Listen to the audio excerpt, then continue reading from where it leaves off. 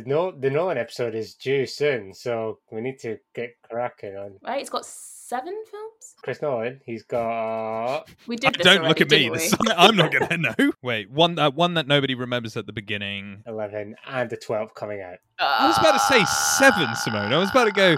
I know he's low. I don't like him, but He's I got did think 3 Batman films. Yeah, 3 of his 7 films of Batman. I I'm was like, tired. Leave me alone. what? This is definitely going to be the intro bit. Yeah, yeah. There we go.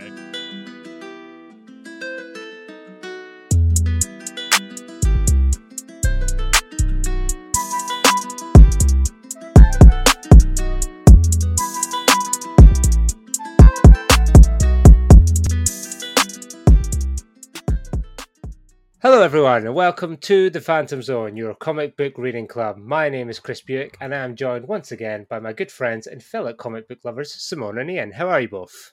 I'm well, thank you. Yeah, not nice bad. Nice to be back. Yeah, it's been a while. It's been a minute. It's been a minute. It has been. It's been a hot minute, as the kids say. Yeah, and literally it's been a hot minute. I cannot survive anymore in this heat. I'm not built for it. It's ridiculous. It is bad, isn't it? It is yeah. bad. And, you know, everything else going on in the world. Then they decide, let's just turn up the temperature as well. You know, Woo, climate change. Yeah. End days. No, I'm joking. End days.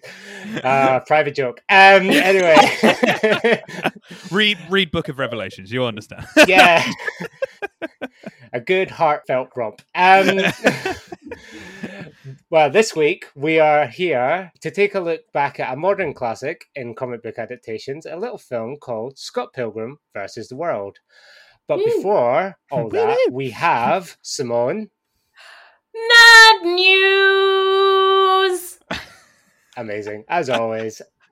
We've missed that. We have missed that. My interpretations have been like heavy metal versions. Yeah, so. yeah.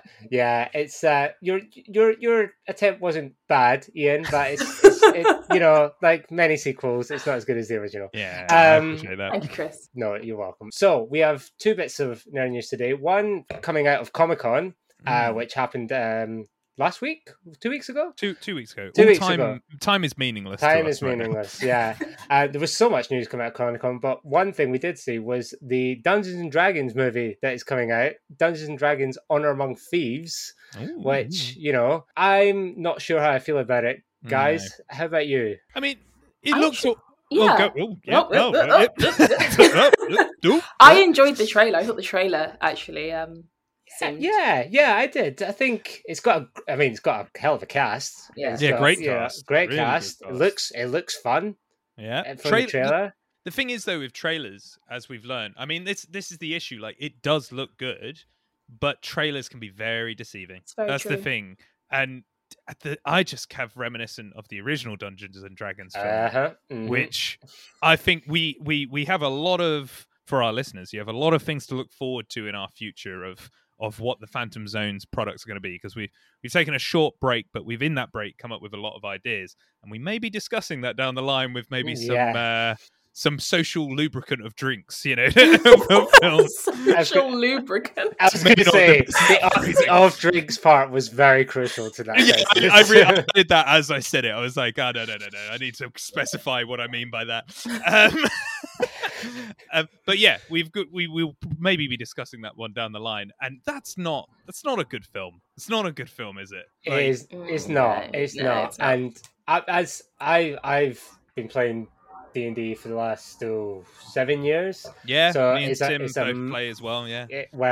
I was going to ask how do we feel about Dungeons and Dragons as a game, and how do we feel about it being, because this isn't, obviously video game adaptations are generally panned. This is tabletop RPG being adapted. How do we feel that will work out?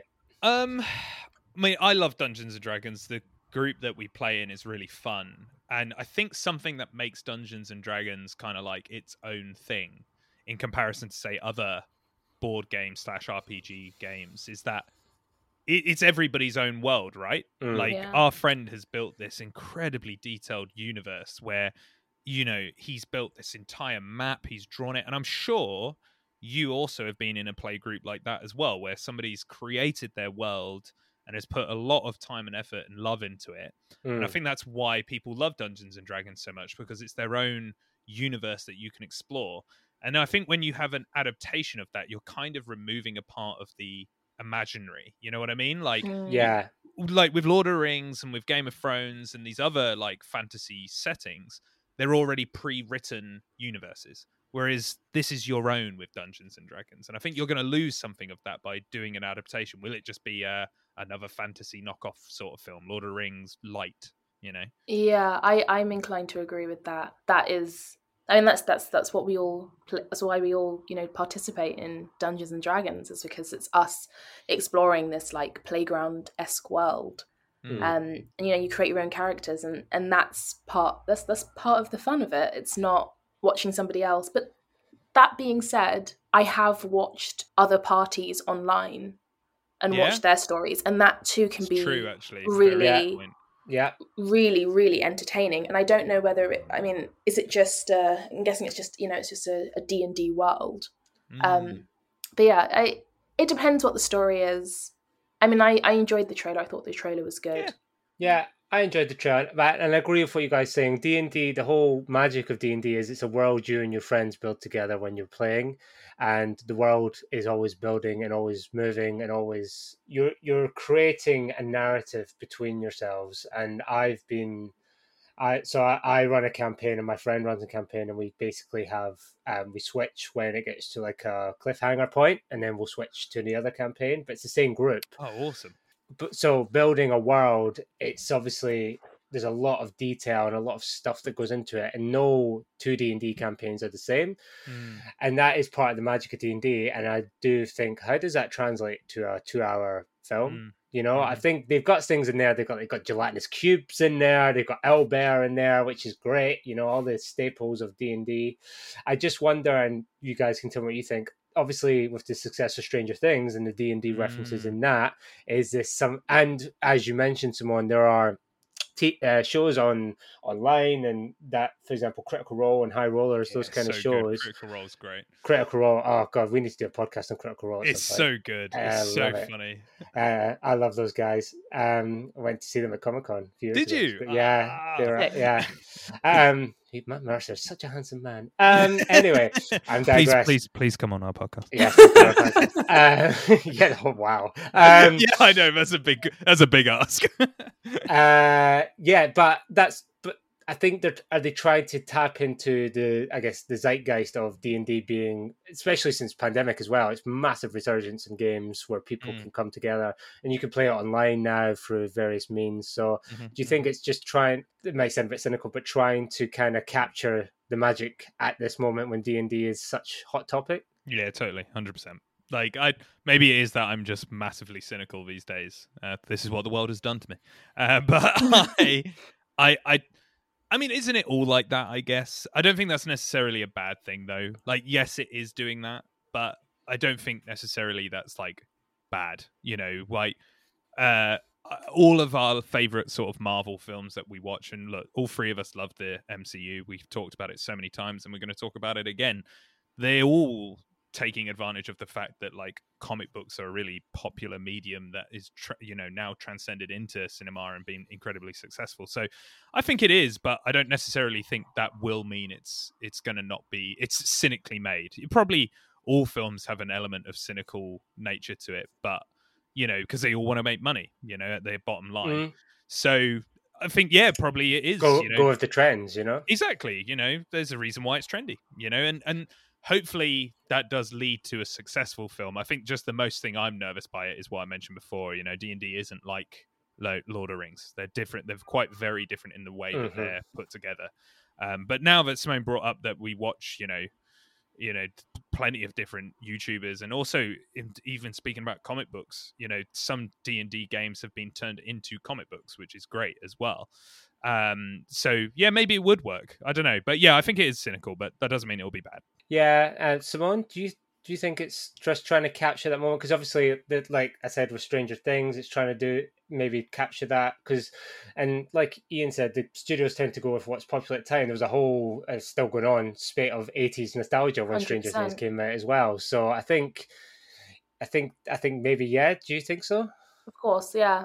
Of course it is. I mean, it doesn't necessarily, as Ian said, doesn't necessarily make it a bad thing. it's. I mean, if it's good, I will be overjoyed. And if I watch it and I enjoy watching it and I think it's a compelling story, then that's going to be amazing. That more people will be exposed to Dungeons and Dragons and the world, and if it can be a positive representation of that, that's amazing. Just out of curiosity, how did you guys get into D&D? We were bored in lockdown. I played D&D as a kid a bit.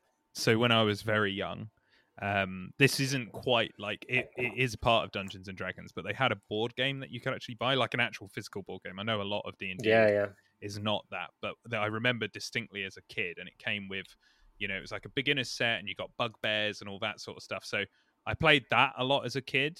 And then as we got older, I didn't really play it, but I'm into like lots of nerdy stuff. And then as Simone said, during lockdown, I think I mentioned to a friend of ours who, we played D&D. No, it was before lockdown, wasn't it, Sim? We played with Mel, we did one sort of like short campaign. Who may be joining us in the Phantom Zone down the line, just with a friend.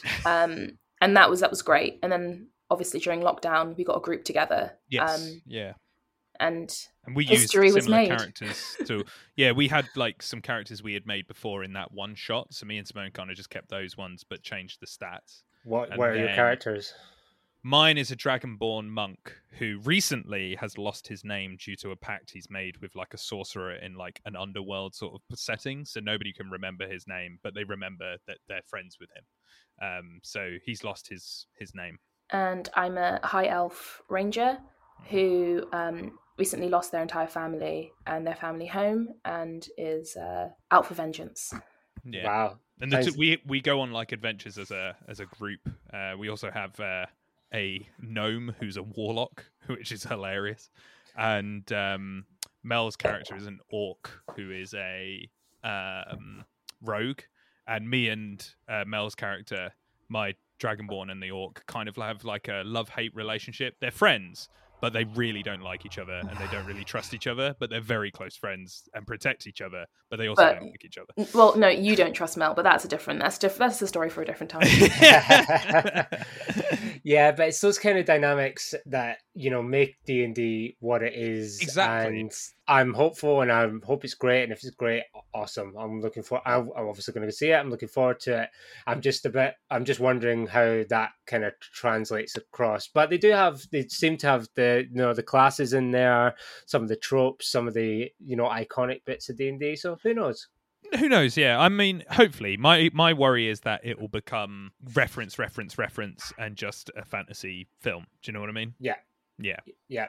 Okay. Well, we'll see. We'll be back to visit it at some point, I'm sure. And we should get a one-shot session going at some point. I'd love to do that. Yeah. A friend of ours wanted to do like a giant dungeon one-shot that's the dungeon always exists, but different parties can go and try and defeat the dungeon in a one-shot. Oh, cool. Yeah. We'll sort that out. It'll be cool, man. We should record it as a special. We should. Yeah. Listen to the Phantom Zone team try and defeat the dungeon. All audio, no visual as well. Yeah. Work on our improv skills. Yeah. So our second and final piece of nerd news is a bit sadder. It comes off the back of Warner Brothers deciding to shelve a lot of their upcoming projects as they attempt to move away from HBO Max, which apparently isn't working for them, while they try and reassess where they're going with that and DC and all their stuff in general. And as a result, they've cancelled Batgirl, which is a bit of a shame. Yeah. Definitely. Yeah. So, Chris, clarify for us. Is there a specific... Because I know some stuff hasn't been cancelled. Do we know why specifically Batgirl is a part of that lot? From what I understand, they weren't completely happy with the finished product, and the screenings so far have been quite negative. So obviously the news broke that Batgirl was cancelled last week, and since then there has been leaks of certain pictures and films, and the backlash to how it looks is quite bad as well. So I'm not saying they were warranted in what they did. It just seems like they didn't want to go ahead with it because given the spotty record of DC films over the last while, that they basically just want to reassess how they're going to go forward to try and do something like Marvel have done. because they don't really have a steady kind of stream of films coming out. No. If you know what I mean. Yeah. So, but from what I understand, the film is finished and done. It just seems weird that you wouldn't just put it somewhere. You know? Yeah. I mean, from what I've heard, from the focus groups, the feedback has been pretty diabolical. But to shelf a film just based off the focus groups and not even try to like do a couple of reshoots, you know, to salvage it. I mean, there must have been so many things that ended up on the cutting room it didn't stop them floor. Releasing Suicide Squad, did it? I was about to say, also, big facts. You took the words out of my mouth. I was about to say, I remember focus groups telling us Batman versus Superman was amazing. What did focus groups know? Well, it's particularly DC focus groups. What's going on? I know, good God. I think if the feedback is that overwhelmingly negative, I can understand why Warner is about like not scared but nervous to release a film with that much backlash already. But then to just not release it at all, I feel for all the people involved in the film. I mean, Simone, you work in the film industry. You know how many people work in that kind of. And just to have everything they've done, just be like, nah, we're not doing it. Yeah, I have heard from a few people that worked on the film that kind of feel like it's such a waste. You know, so much heart and soul was put into this project, and a lot of people in the industry, we do what we do because we love what we do, and then not to even have the final project for you to watch back at the end. It's been completely shelved. No one's ever going to see it. Heartbreaking. Well. I'm skeptical hippo that nobody's ever going to see it. Particularly with DC films, there's a trend of like, release this cut, release this. And perhaps tinfoil hat time, the focus groups have been so bad, they've gone, oh yeah, we're cancelling it. But then that creates a hype to get people to want to watch it. Maybe it's really good, and the focus group was just full of Marvel fans. Like Kevin Feige was Kevin Feige's in the room. And he's just like, no, it's terrible. Boo! do you get what I mean? Like, I understand that. Yeah, I mean that does happen. Release the Snyder Cut thing became a huge like rolling monster that was not stoppable. Yeah, I agree. Yeah, I think I don't think this is. Don't think we'll never see it. I just think it might be a while. I'm more confused than to why they wouldn't just put it on streaming or something. I'm also very confused with like why. Like, I know you've explained why this one, but like why not other ones? So if DC and Warner Brothers are trying to sort everything out, which I kind of get, you know, but the Batman released was really well received, and maybe they're reassessing everything to be like, okay, right, that did really well, and now we need to follow something more like this. Then why are they keeping Flashpoint?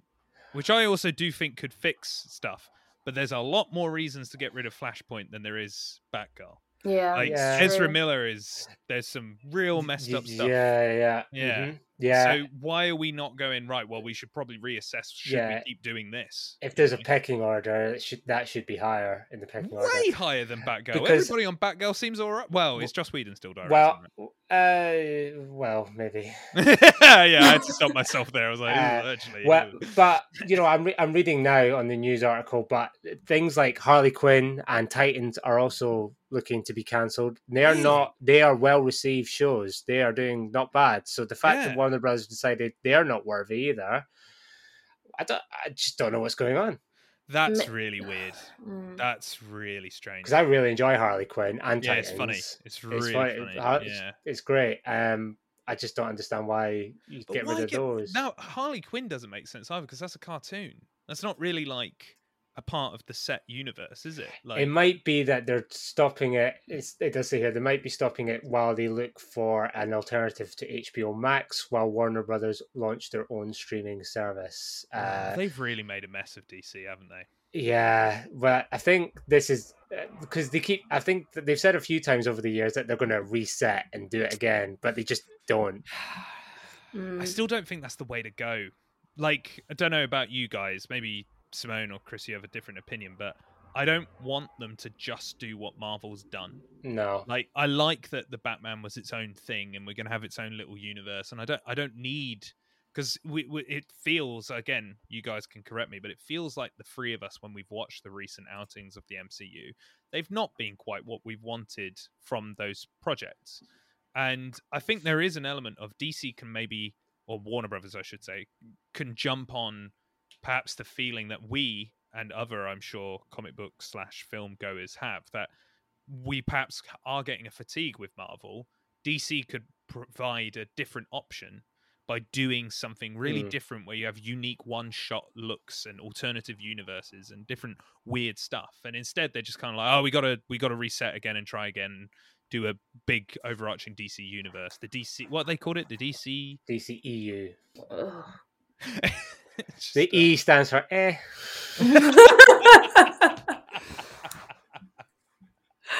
Very good. No, I agree with you. Like, it's we all have. I mean, so many people I know feel the same way. It's fatigue, but they're just clearly they're chasing money. It's not about quality. It's back to what we said again about trying to capture what's hot at the minute, and obviously superhero movies are still so popular that I think DC have been trying to. They've been playing catch up for a long time, and some of their films are good. You know, the Suicide Squad film was good, and the Batman was great. But you've got, for every one of those, you've got the other Suicide Squad, or Batman v Superman, or others that I won't name and shame because we've done that already. But I agree. I think something different. Give us something that we aren't seeing in the MCU or anywhere else, and go with that. I think that is what the Batman was, really, wasn't it? Yeah. Like, it's not like the MCU. It's gritty, it's quite dark, but it's also not like the other Batman films. It's obviously a little bit like them because it's Batman, but I think it gave us something different, and I liked that, Agreed. Agreed. All three of us agree. So I guess we'll see what happens with DC going forward. Just to finish off on that, I'm upset at this cancellation for two reasons. One, I believe this was going to be the first film filmed entirely in Glasgow, which I'm very upset about, and I don't want it to reflect poorly on my home city. Also, Michael Keaton was coming back. I as know. Batman. So the photo. I've seen the photo, and I was like, no. Can you just release his bits? Yeah, I don't need context. Just a montage. Yeah. I still, we've talked about it before, but I still think they should do, if they are resetting stuff, and just give Michael Keaton the biggest truck of money and do Batman Beyond with Michael Keaton as Batman. Yeah. Oh, yeah, that'd be sick. There you go. There you go, Warner Brothers. Do that. We sorted it for you. We really could sort this for you, man. We really could. Our rates are reasonable. Please contact us. At this stage, they are. Like, at this stage, yeah. I mean, I'll settle for a nice dinner, to be honest. So that is our nerd news for this week, and it is now time for our main event. 12 years ago this month, one Edgar Wright seemingly had enough cornettos, so took it upon himself to adapt one of the more unique comic books of the 21st century, and brought us Scott Pilgrim versus the World, the film.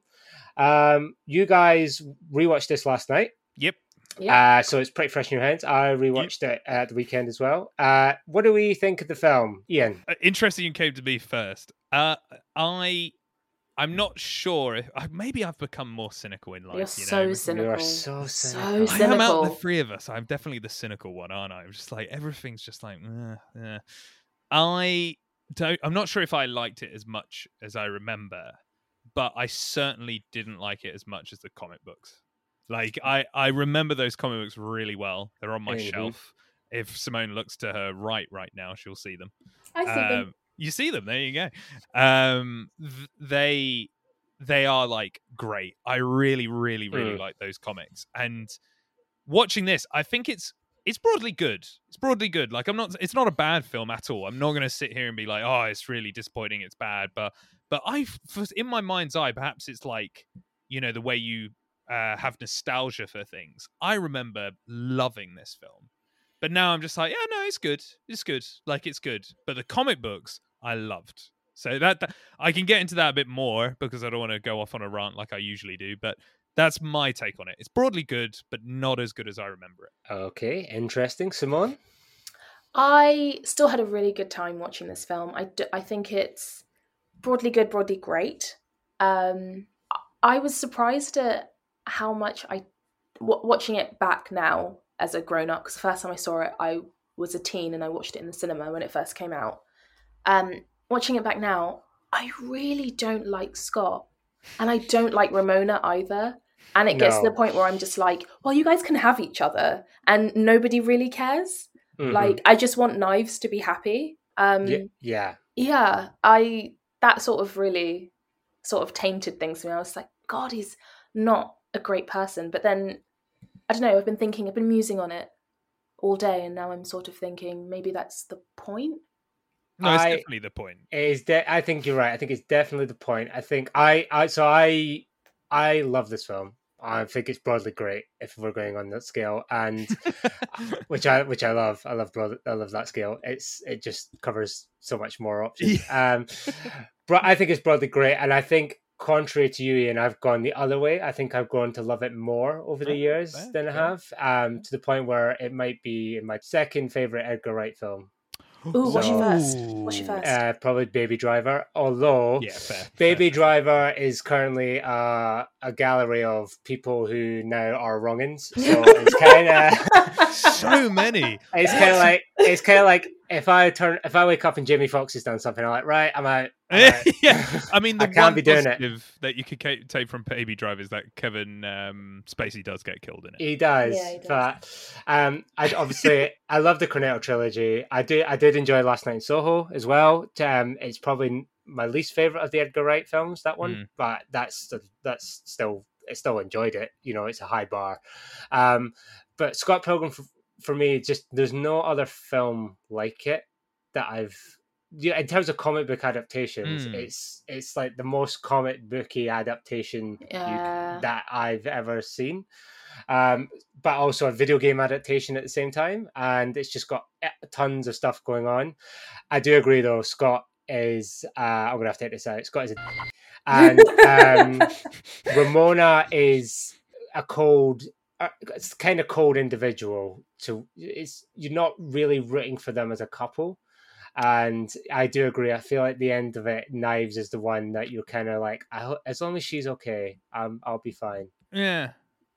No, sorry to jump in. Sorry, I agree with what you were saying, and I think that's why I think the comics are better, because they are like Scott is still, again, you'll have to edit this out, in the comics, but he has far more of like a completive arc in the comics, because you have 6 volumes to really expand like his character. Ramona is far less cold, like way less cold, and also every side character has their own little story as well, and they get to explore that. I felt watching it, I said this to Simone when we were watching it, it felt really rushed to me. That's what it felt like to me, that it felt like we were trying to get through all of the X's as quickly as possible. Let's get to the end. Let's get there. And that's something I was like, oh, I don't like how rapid this is. Now, I do agree with you, though. It is totally unique. Yeah, I think so. I think, going back to the Ramona thing, first of all, I think partly the reason Ramona in the film is so much colder is because there was originally an alternate ending to the film where Scott ends up with knives. And to kind of tailor for that, they kind of made Mary Elizabeth Winstead's Ramona a bit colder so that you would feel less upset that he didn't end up with Ramona. And I feel like some of that bleeds into the film we do get, which is... And you're right about the comics. The comics have so much more backstory and context about who Scott is and who these people are that obviously can't fit into a 2-hour film, but does kind of pad out the characters a bit more. So yeah, I think I agree with you, Simone. I think Scott is he's not the hero you're necessarily always rooting for, and Ramona is not the girl that you kind of, their relationship's not the one you're rooting for. It's Knives and I guess the other people in the film that you're kind of rooting for. But do you feel that you lack, because they do more focus on Scott and Ramona, and they're not very likable in the film, that you kind of like, you do, as you say, the other people should be like, you want Knives to do well, but you don't really get as much time with them. You know what I mean? And that's something that, like, not bothered me like, oh, this isn't good, but certainly I agree with both of you that they are not likable, and and that is the point. But because you don't have a lot of time to explore the other characters, I felt like I wasn't really invested in them. But I know in the comics they are far more likable and far more like, particularly Scott. By the end, you realize like the reason the way he is like he doesn't really remember stuff, and there's a lot of weird stuff with Gideon that they do not put in the film. Interestingly enough, though, they were written at the same time, and the film script was written before the comics finished. So it's interesting, like the writer got to maybe be influenced by the ending of that film, rather than the other way around, which is far more common in adaptation. Yeah, I just felt I didn't like them, and because we didn't get time to spend and develop other characters, or even get to see them complete their journey that we do in the comics, I kind of felt a bit empty at the end. As someone who hasn't read the comics, what are you doing, Simone? Go read it. I'm so busy. As someone who hasn't read the comics, I don't feel that sort of like rushing that you do, because obviously you have this, you know, wider background that you can draw upon. So for me, I don't feel like pacing is an issue. I feel like that's something that you get with Edgar Wright's films. They are they're fast paced. That, you know, it's a lot of like whip pan transitions, and it's fast and it's high energy, and I really enjoy that. And I enjoyed the visual. Oh yeah, the visual really of that in the film, you know, of it like actually looking like you could splice this up and like make it into its own comic book version. I mean, it is a comic book. I know, but its own comic book version of the comic book. I know. I'm being. You know what I mean. Don't be so obtuse. And you know, so I enjoyed that, and yeah, I've kind of forgotten where I was going, but sorry. The visuals are really good. Like the vegan guy. So good. Yeah, Todd. Great. I feel like there's as much story told visually in this film as there is through the narrative and the script, and obviously it's done. And obviously, Simone, you absolutely should read the comics. First of all, they are amazing. But when you read the comics and you see the film, you see how Edgar Wright has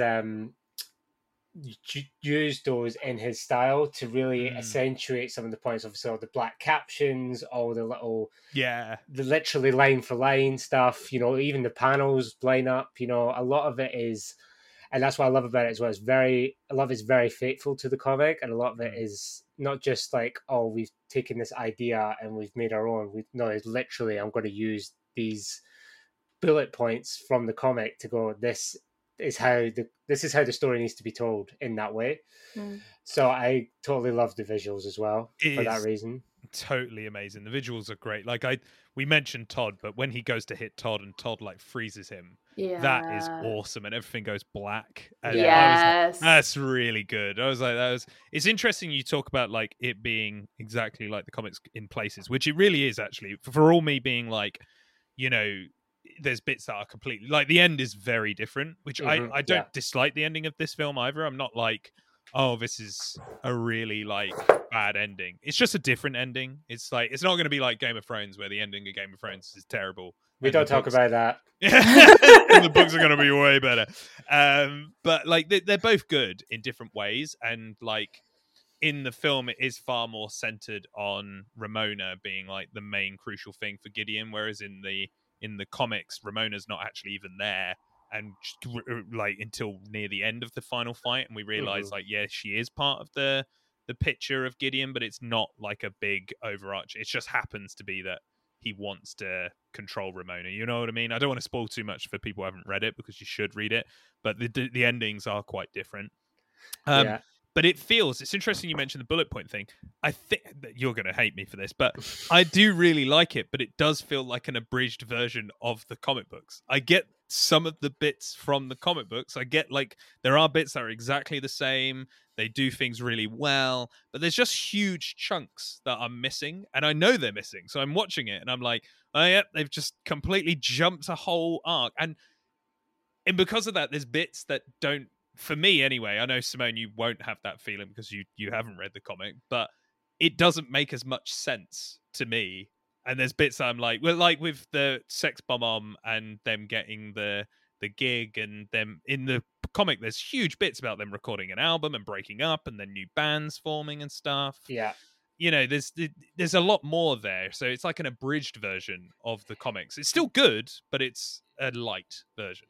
Yeah, you're right. It is, I'm inclined to agree with you. It is an abridged version of the comic. You know, obviously you've got the whole backstory of Scott and Kim is in the comic, which explains a lot more as to why Kim hates him. I mean, we get shades of. Oh no, there's so much more. I know, I can appreciate that, but you know, I think this comes down to the debate of adaptation versus source material, and what was that intake of breath? Yeah, is that me? I was just about to agree with you. Actually, that like the shock. I apologize. No, I was just sorry. I didn't mean to interrupt you so verbally. I totally agree. This is about the adaptation, and I think yes, while there are obviously elements missing, could possibly the best an adaptation you could probably get. Yeah, from the source material. So yeah, I think Edgar Wright does a fantastic job. I don't agree. I agree with Simone about the pacing. I don't find it that quick. But that's only because there's a lot going on in the comics as well. I think he hits all the narrative points he needs to do. I think that, you know, he gets a lot of the important stuff in. So yeah, I think we're all generally quite positive on the film. It's a good film. But yeah, Simone, you should read the comics. They're absolutely good. They're so good. I mean, is Scott? I was going to judge.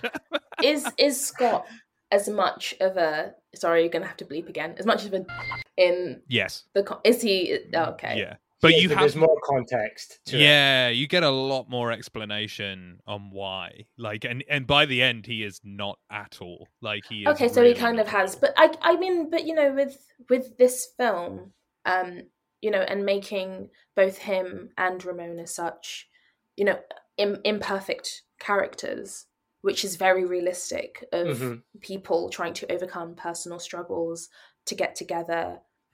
It makes it very real that I agree. I was just about to say because you've got plenty of films where, you know, both parties are perfect for each other. Oh, they're both so witty. It's like no. Sometimes people aren't, you know, perfect, and sometimes you know people have rough edges, and you're not gonna like them. But you know, at the same time, not every film can have people that you think are absolutely likable from start to finish. You know, Scott does go on an arc in this film. Maybe not as much as he does in the books, but he does go on an arc, so he does end up in a different place. As Ramona, less so, but a little bit. But you know, I think he does get that. I think it's just wrapped up a bit quicker and tighter in the film, obviously for time reasons or narrative reasons. But I do think, yeah, you're right. Those people aren't perfect, and that brings a real realism to the film, which is great. Here's two things. Firstly, Chris, every time we say if you can get the noise from when they're swearing in the film. That actually would be brilliant. If everyone is when they're swearing in the film, I would actually give you a round of applause. That's fantastic. I'll see what I can do. But here's a question going back to adaptation. And again, all positive with this film. I think there are some things that we'll discuss that maybe haven't aged as well, but like it's still very entertaining. But here's a question, I guess, for how I'm feeling with it. As it not being like, oh yeah, I love this film, is with, you know, adaptation, the source versus the adaptation of it. Can you go too close to being exactly like it that you then are inherently forever going to compare it to it? So, you know, the Marvel films don't go exactly like the comics. They have enough of the comics there, but they do their own thing. But when it's something like as close to the comics as this is, which again, massive credit to Edgar Wright for doing that. And he definitely, there's things that I really love in terms of like its visual adaptation. As you say, like the one up with his life when he gets an extra life. Something I always think they dropped out is when he gets the skateboard in the second. Yeah, he gets a skateboard. The A little mythical bit. skateboard. Yeah, a little bit of a spoiler spoon. He wins a skateboard after beating the second X. But he didn't have enough skateboard skills as a kid, so he doesn't get that prize. And it's a really funny bit in the comic. He's like, but is it because it's so close? Do you think maybe people like me who are a bit too pernickety are inherently always going to then compare it exactly like the comic book if it's this close? Simone, do you think you could be too much of an adaptation?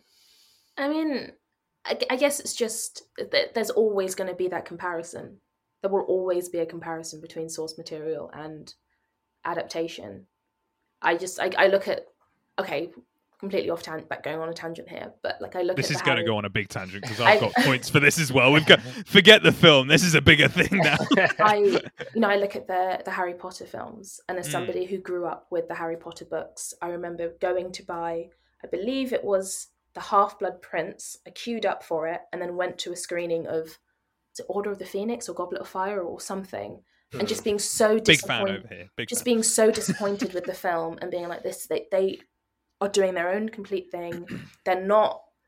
There's so many things in the story. True. That Half-Blood Prince is one of the worst films, actually, I think, because it doesn't adapt the book very well. Yeah, and there's so many things in the story that make the story make sense. Yeah. Of like, why Harry has to stay with the Dursleys, and the films do not cover that at all. Yeah. No, they do. And it for me, it leaves it hollow. And I do not like those films. But somebody else that hasn't read the books can watch it and have a completely different experience. It's interesting as well. We are going on a tangent here. This is going to be. This started off as Scott. That's Pilgrim, fine. I've got points as well. Yeah, but it's become a discussion about adaptation. But then I guess the flip side of that is when you go exactly like the original. Now this isn't obviously literature; it's film. But the remake of Psycho is one of the worst remakes ever made because it is a shot-for-shot remake of the original. Like it is like exactly like it, and it's weird and it's not good. And that's totally not like Scott Pilgrim versus the World, by the way. No, I do but really it's like an adaptation. But it's like one itself. that's gone too close. You've gone too close. And that's where Scott Pilgrim actually, I was saying to Simone, what I do like about the adaptation here is that there's things that the comic book does that are inherently comic booky, and there's things that the film does that are inherently filmy. Like in the comic, when he meets Ramona, he compliments her on her shoes, which look like Mr. Men's shoes. Yeah. And that's a great bit in the comic. Whereas in the film, they have the whole bit about Pac-Man, and they also show a drawing of Ramona being just a blank face with like wiggly hair. Yeah. Very more of a film thing that they can do. So I like that. But I guess my point is sometimes if you go too close to being exactly what you're reading or remaking, you end up just being like an abridged or lesser version of that original. Yeah, I agree. I think you can be too close to sort of the Cycle remake is actually a really good example of that. It's like why who thought that was a good idea? Vince Vaughn is yeah. I mean, don't get me wrong, I don't dislike Vince Vaughn, but I was just like, why would I watch this version when I've got the original version literally shot for shot and much better than this? It doesn't make sense. But I do think that you're damned if you do, you're damned if you don't. You always get people who say, oh, you didn't do enough, or you did too little, you did too much, Totally agree with you on the Half-Blood Prince, the Order of the Phoenix one, by the way. For the record, the best Harry Potter book is Goblet of Fire, and best film is Prisoner of Azkaban. But best film is Prisoner of Azkaban. Yeah, I think actually, while we're talking about adaptations, that might be one of the better adaptations in terms of the really Harry Potter books. But that kind of hits all the right notes as well, and has its own little flourishes, but hits a lot of the right notes, and keeps the kind of feel that you had when you read the book. And I think generally that's what Edgar Wright does here. Yeah, now that we're talking about this more, this is actually a really good subject of adaptation. Now I'm talking about this more, I think I thought of an example which shows like an abridged version of something which is way worse, and this is and Scott Pilgrim versus the World is an abridged version of a source material which is still really good. It's just if you, I think it's interesting. I've read it, you've read it, you love it, Chris. Simone's not read it. You really like this film. It'd be interesting once you read it, Simone, where you'd sit. But an adaptation which became an abridged version of the source material, and it was trash. That was The Last Airbender. That was awful. I couldn't finish it. It's awful, and it's awful because it's an abridged version of the animation cartoon, which is amazing. It's one of my favorite cartoons ever. I watch it once a year, and they abridged it to be just like a quick whistle-stop tour of season 1, and it's terrible. It's terrible. Whereas this does an abridged version of 6 volumes, which is a lot of material, and still does a really good job. Yeah, agreed. And I've convinced myself on the other. It's a great film. I love it. He's come around. What do we? So you mentioned, Ian, some things haven't aged quite as well. Here we go. I think Simone knows what I'm about to say. Well, here we go. Right. Do you want to expand on that? do you want to go into that? It's not racially sensitive at all to knives. I think the most egregious one is Gideon at the end, just using a really bad racial slur, which I don't really want to repeat. Yeah, I watched it on Saturday, and he said it. I was like, oh, I don't remember that one. Yeah, not okay. And there's some other ones I'm like, I know they're in the comic, but maybe you shouldn't have put them in the film. And Simone, you picked up on just the general... fetishization of her. Like at the beginning, I mean, it's one thing that, I mean, it's twofold. So there's the whole, he's dating a high schooler. Ooh, he's a 22-year-old dating a 17-year-old. Yeah, the whole actual premise is a bit, or the opening premise is a bit like, okay. If you recommend this film to someone, and and literally the first line is Scott Pilgrim is dating a high schooler, and you go, oh, what are you asking me to watch? What is this? Yeah, that whole thing. Like, no, that relationship is not okay. Not okay in any way. And then you have when he's talking about her and being like, oh, and she's Asian, and they're like, wicked, nice. Yeah. And it's like, what? Guys, come on. We're better than this. But maybe as a society we weren't. Yeah. So obviously the film and the books are quite a few years old now, and we've obviously moved on. But even then, I think some of them were close to the mark. Actually, they were just not okay. But there are a couple of runs when he's breaking up with knives. He mentions a couple of things that are relative to her race, her background, and it's just like, why is that relevant? I just don't know why it needed to be in there. But and you're right, there's a lot of references to the fact that Wallace is gay that don't need to be in there. I feel like there's just a lot in there that's, I know, is referenced in the comics, but probably could have been left by the wayside. Yeah, I think the comics as well talk about Wallace being gay quite a bit more than the film. Mm-hmm. Like the film definitely does it, but the comics they reference him being gay a lot more. Like he is a lot more what's the word?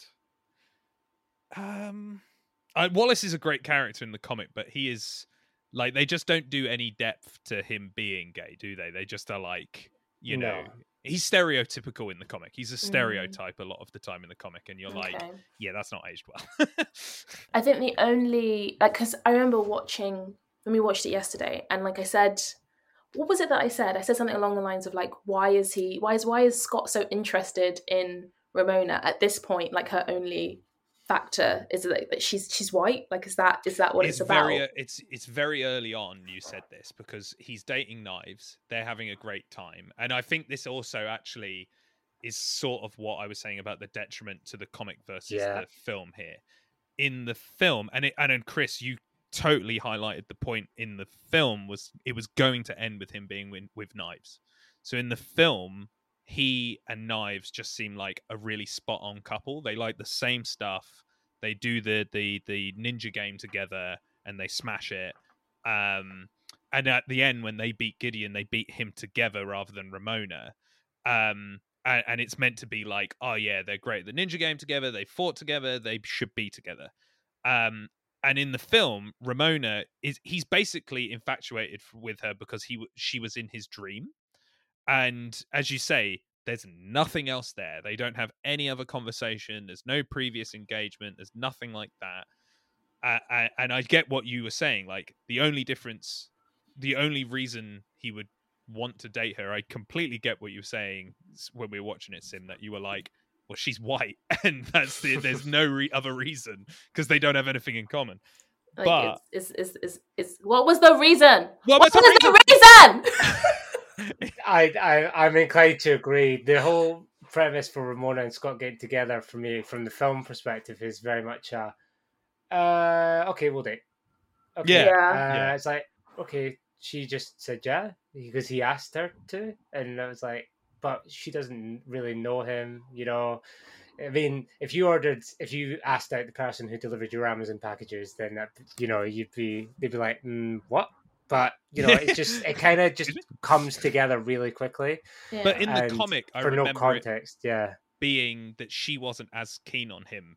Like there wasn't.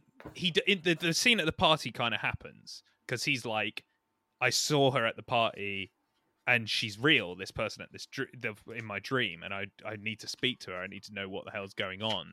But I got the impression it wasn't like, I'm infatuated with her, I must date her, and it kind of just happens. And she is way more likable in the comics. Like, she is actually genuinely like quite sympathetic and likable, and you get to know her a lot more. And I do think that's a detriment to the film. Actually, I do think that's something that the film massively lacks. Ramona by the end is not really that much changed. She's exactly the same. Well, yeah, like I can't remember the quote because it was late last night, but even Knives says something to that effect, right?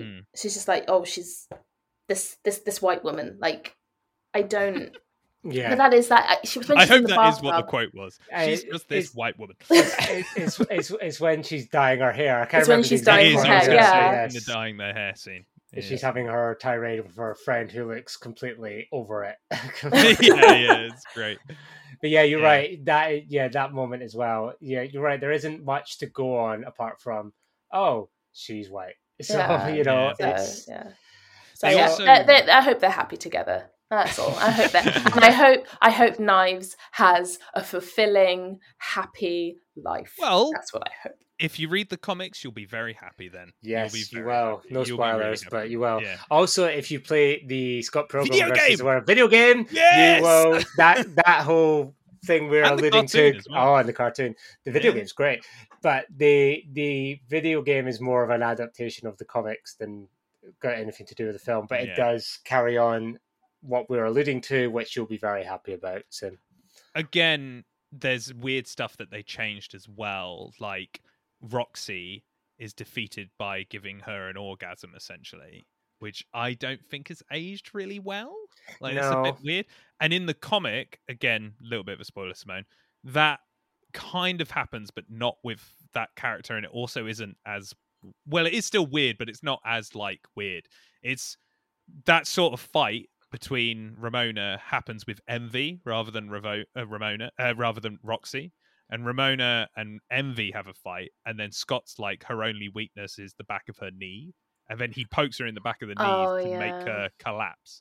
Whereas in the film, it's that her weakness is that she orgasms from being touched in the back of the knee, and that's Roxy's weakness. Whereas in the comic, they cut out a whole character from the comic who helps Scott defeat Roxy. I think that's something that, like, the film definitely is more focused on Scott alone, whereas in the comic, every time he beats one of the exes, he's doing it with a friend or somebody who wants to help Scott, and it's more about in fact, one of the big things, he doesn't get the power of self-worth, he gets the power of understanding. Yeah. So he it's the same kind of narrative beats at the end, but it's just slightly extended in the comics. And I think that's why I prefer the comics. The film is good, but the comic, I feel you get to really immerse yourself, because it happened. The comics time span is like months, isn't it? It's almost like a year. whereas the film is a week. Yeah, Is that something right? like that, Yeah. It's still good. It's still good. What do we? It's still good.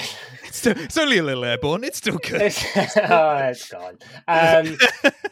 What do we feel about the other characters, the casting, all the characters? Because you've got a lot of people in there who weren't necessarily big names at the time, but are massive names now, including a few Marvel heroes in there. Yeah. Also some DC heroes. Some DC heroes. What do we think of the casting in general, Ian? Yeah, good. Like, I tell you what, I think, everybody is exactly what I would, like, my problem with the film is not necessarily the casting or how it looks. It's just that it's abridged, and that's fine. It's still good. But why I still think it's really good is because the actual choices of actors are great. Like, they're so good. Like, even it's Macaulay Culkin's brother, isn't it? Kieran. Yeah, he is really good as Wallace. Like, he's exactly how I would want somebody to be as Wallace from the comics. Like, it's still like that bit where he opens the door to Knives and like Scott jumps through the window. It's like he just left. Like, he's really good at delivery. And when he's with Crash and the boys, which is shame the Crash and the boys don't turn up again, because they do in the comics and they're great. But when he's shouting at them, I'm like, that is exactly how I wanted him to be in as a performance. So that's great. Obviously, the big one is Brie Larson. Oh yeah, that's a big one. Yeah. Again, awesome as MV. It's a shame we didn't get to be with her more, because again, way more in the comics, and that's the thing that makes me sad. I think maybe it's that I think everybody's so good that I would have wanted to have. Because in the comics, all the B-side characters have their own arcs and stuff. Yeah. Mm-hmm. And all the casting is great. Like, all the casting is so good. And what's his face? The actor who plays Superman as Todd. Yeah, he's so good as Todd. Like, he's great. And obviously, Chris Evans as well is just amazing. He's number two. Lucas Lee. He's so good as Lucas Lee. I even said to Simone, I think he might be. I do like Lucas Lee in the comic, but it might be the part of the film that I think is actually better than the comic. You know what I love most about Chris Evans as that character is when they did the 10th anniversary read through last year. Last year. Yeah, and he actually turned up just to do his bit, because he had to go and do like something else, but he literally still turned up to do his bit, and you could just tell he loved every second of being that character. Yeah. And you can tell when you watch it that Chris Evans was just like, I'm having a great time here. Yeah, I love it. He is better. I do think Lucas Lee in the film is better than Lucas Lee in the comic. I think it's great. Like, all the doubles is hilarious. Yeah. Simone, what did you think of the casting? What do you think of Michael Cera as Scott? Do you think he has the right kind of... I mean, he's that sort of like awkward... He's got the right sort of amount of awkwardness, I guess.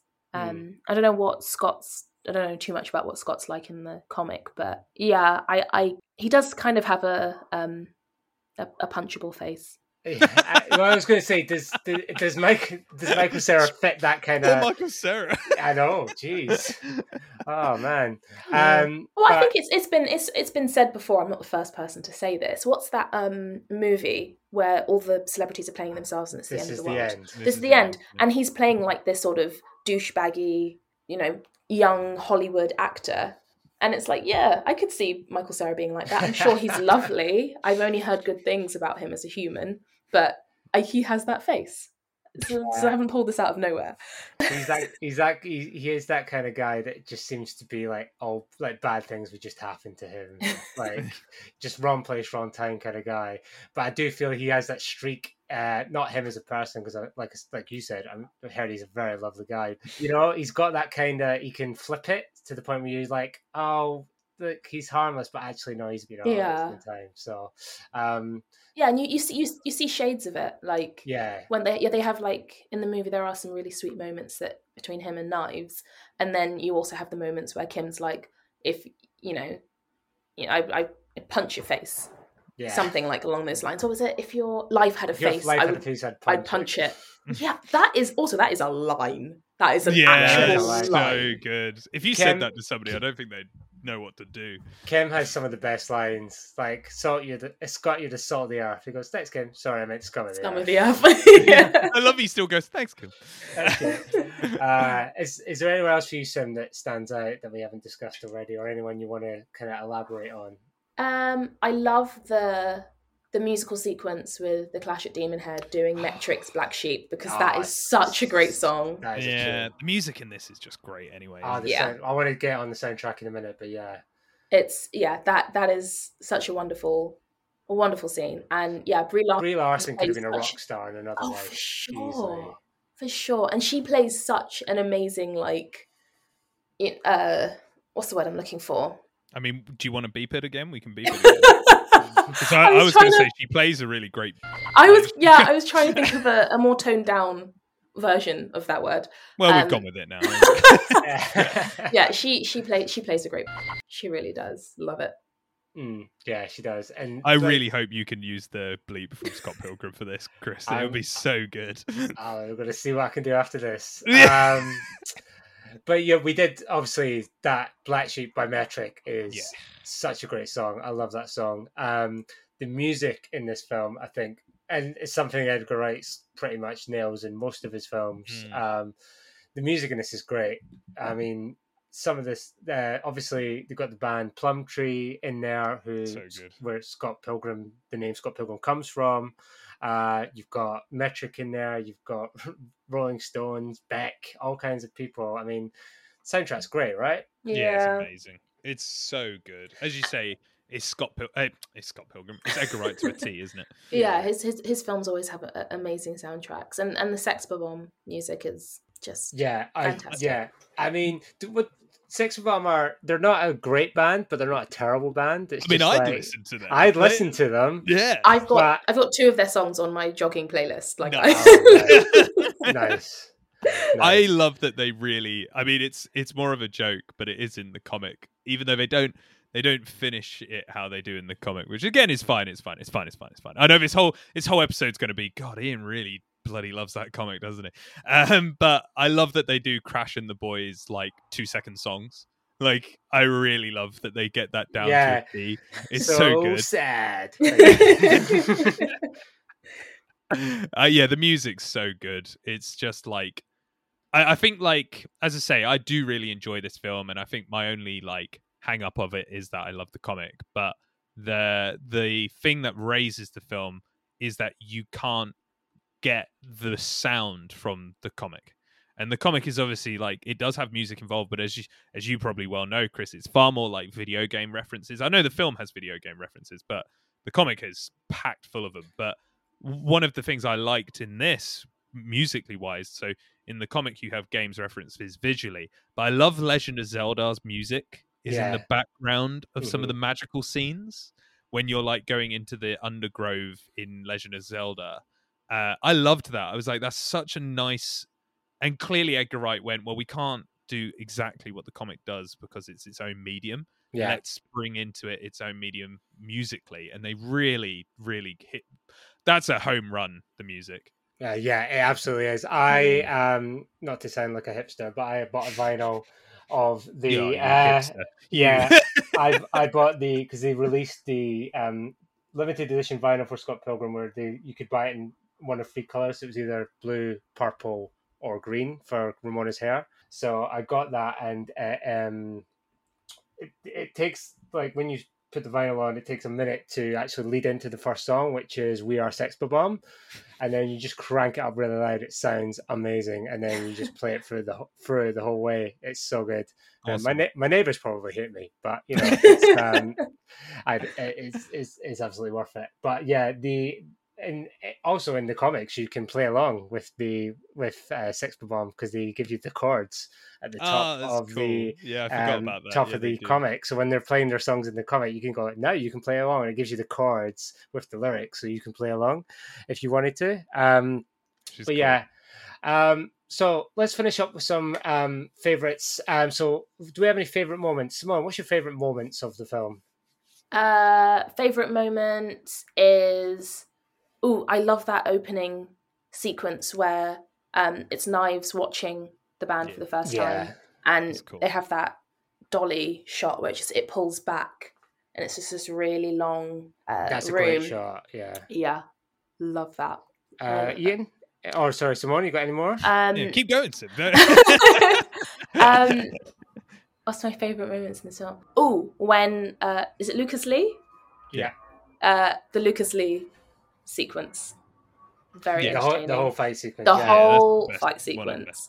I mean, to be fair, the fight sequence in general, like throughout this film, are phenomenal. Is that the best fight sequence, though? Do you mean choreography or like comedy? I mean, just in terms of entertainment value, I guess, more than anything. But choreographically, that's a word. That's the word, right? Yes.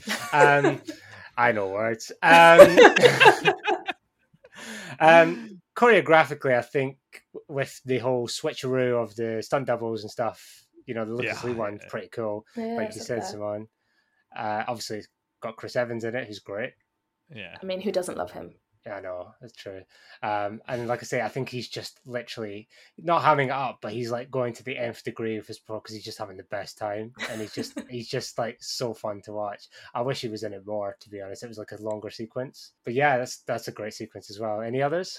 No, I think those are my. Oh wait, no, the music sequence with Brie Larson being amazing. Of course, that's a great one. Ian? Probably some of the similar ones. Like as you say, I think I personally would agree. I think the best X battle sequence is probably with Lucas Lee, not because it's maybe the best choreographed. Like I actually think the final fight scene's very well choreographed. But I just think it's all in all one of the best because it's hilarious. It's so well done, and Chris Evans is Chris Evans. But and I agree with the opening shot as well. I think that's great. I think it just sets up the film really well, and it's such an Edgar Wright style shot.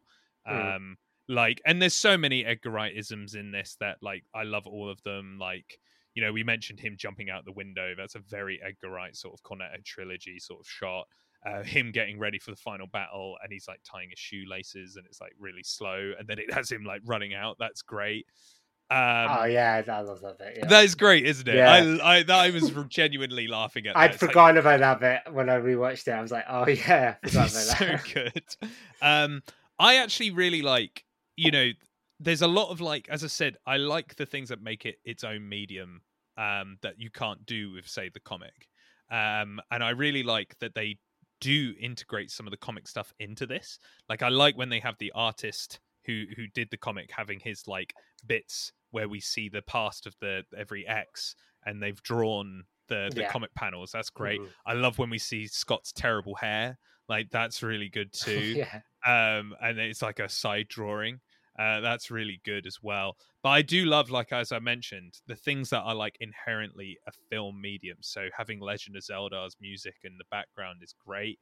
I like there's like a Seinfeld reference, like he comes into the flat with Wallace. Yeah, it's like a sitcom. Yeah, like that's great. Like you wouldn't have that in the comic, whereas you do in the film, and that's something I really, really enjoyed. So I like when the medium of the film does its own thing, and I think that when it does do that, I think it does it really, really, really well. I do think that they do the negative Scott in a different way to the comic, which obviously in the comic it's a big emotional payoff, whereas in this it's just a gag at the end. And I do do you know what? It's a funny gag. I think it's really funny when they're walking out to go, yeah, we'll have to do that sometime, man. Yeah, that sounds great. Like I think that's really we're gonna get brunch. Yeah. So yeah, I like those sort of things, but I would agree with Simone, like the big highlights, MV and Todd, that like the cinematography in that bit is amazing. It's really, really good. But yeah, just all in all, a good time. No alcohol required, And I chuckled to myself there. I laughed at my own little joke. So, I think you both nailed most of some of the big set points in there. Obviously, the Clash of Demon Head performance of Black Sheep is amazing. The opening sequence really, like you say, sets the tone for the film. There's just little bits in there that I like as well. Obviously, we spoke about the Crashing the Boys bit when they do their songs, and it's just like 2 seconds long, and Wallace is shouting at them from the from the balcony, and Stephen Stills is having a complete meltdown backstage. I think that whole bit. I actually think Stephen Stills is one of my favorites. He's just so wired and neurotic the whole time that he's worried that he's not going to be able to get his record label and stuff. And I think a lot of the supporting cast are great. My favorite moment has to be, or favorite little gag, is when it's different in the comics, but in the film he goes up to Cuomo and says, "Hey, have you seen a girl with hair like this?" And he just knows her hair, and then he immediately knows who he's talking about. It's like, how do you know from that? But I want that on a t-shirt, that sketch. That little drawing. Yeah, that'd be great. But yeah, so finally, to finish, I want to just get from you guys your favorite one line from the film, if you have one. Oh. Simone. Scott, if your life had a face, I would punch it. Definitely. Especially if it's Michael Cera, apparently. I'm sorry, Michael. I'm sure. I mean, I've heard you're a lovely guy. He's so nice, he'll forgive you. Ian? 30 seconds. What's yours, Chris? Mine is it probably goes back to Wallace is heckling Crash and the Boys, and they go, "This one's for the next guy who keeps heckling us in the audience. It's called We Hate You, Please Die." He goes, "Great, I love this one." Oh, one of my favorite actually is when he has the spinning thing in his head when Ramona's like, "Do you know her?" And it spins and it like sits in between. I need to pee. And there's like, I can't remember what the other one is, and he just goes, I don't know I need her. to pee on. Oh yeah, I don't know her. I need to pee on her. Yeah, I've actually remembered what my actual favorite line is. It's when the vegan police pop in. Yes, which I can't believe we haven't spoken about. It might be one of the funniest sections of the film. I mean, Thomas Jane's in it as well. Jeez, but it's when amazing. he break in and then he goes. Reads him his first. He goes, "You knowingly ingested gelato." He goes, "Gelato isn't vegan. It's milk and eggs." And then when he is the chicken parmesan, chicken's not vegan. Yeah, and then they just take all his vegan powers away. And he's like, "First, go on." That is so good. It is funny we haven't mentioned that bit. Now we're talking about that. The whole vegan thing. There's one of the lines which is so funny. It's like, you only use 10% of your brain because the other 90% are filled with curds and whey. And then she's like, "I don't think that makes sense." Well, if you had read the science, I'd be listening to you. Yeah. Like, and then Edby's just like, being vegan just makes you better than everyone else. Yeah. And then it might be the cheesiest line is, "Once you were vegan, now you will be gone." I think actually maybe the more I think about Todd and that whole sequence, I think that might also be one of the best sequences. Him freezing him like he does, his cinematography. What's the word you used a minute ago? Cinematography? No, but Chris would create a new word. Choreographically. Oh no, that's not what I was going for. No, but the cinematography of it is awesome when he's floating and it becomes like a bullseye. Like, that's amazing. But then just the comedy of it is hilarious with the veganism. It's so good. And if you listen closely, you can hear Scott screaming the whole time they're talking about curds and whey. Yeah, when he's up in the air. Yeah, in the background, it's amazing. Little details like that. It's great. Oh, well, I think that's all we have time for this week, guys. Thank you both for joining me again. It's been a while, but it's always nice. Yeah. Hope you had fun. Yeah. No, it was good. No? Okay. Could say that. That would never get awkward. No, off air. I would. No, I'm cut that. So yeah, thank you, Simone. Thank you, Ian. Thank you to Yuki Film Review for support as always, and thank you, Chris, as well. You always host these, and you do such a good job. So thank you. Oh, thanks, guys. Appreciate it. We appreciate you. Oh, you guys. Oh, yeah. And of course, thank you to all of you listening at home. We really appreciate you listening, and we do appreciate you tuning in every week to listen to us babble on about comics and films. So please, if you are listening, please don't forget to like and subscribe and share with your friends. And we will see you next time. Thank you. Goodbye. Bye.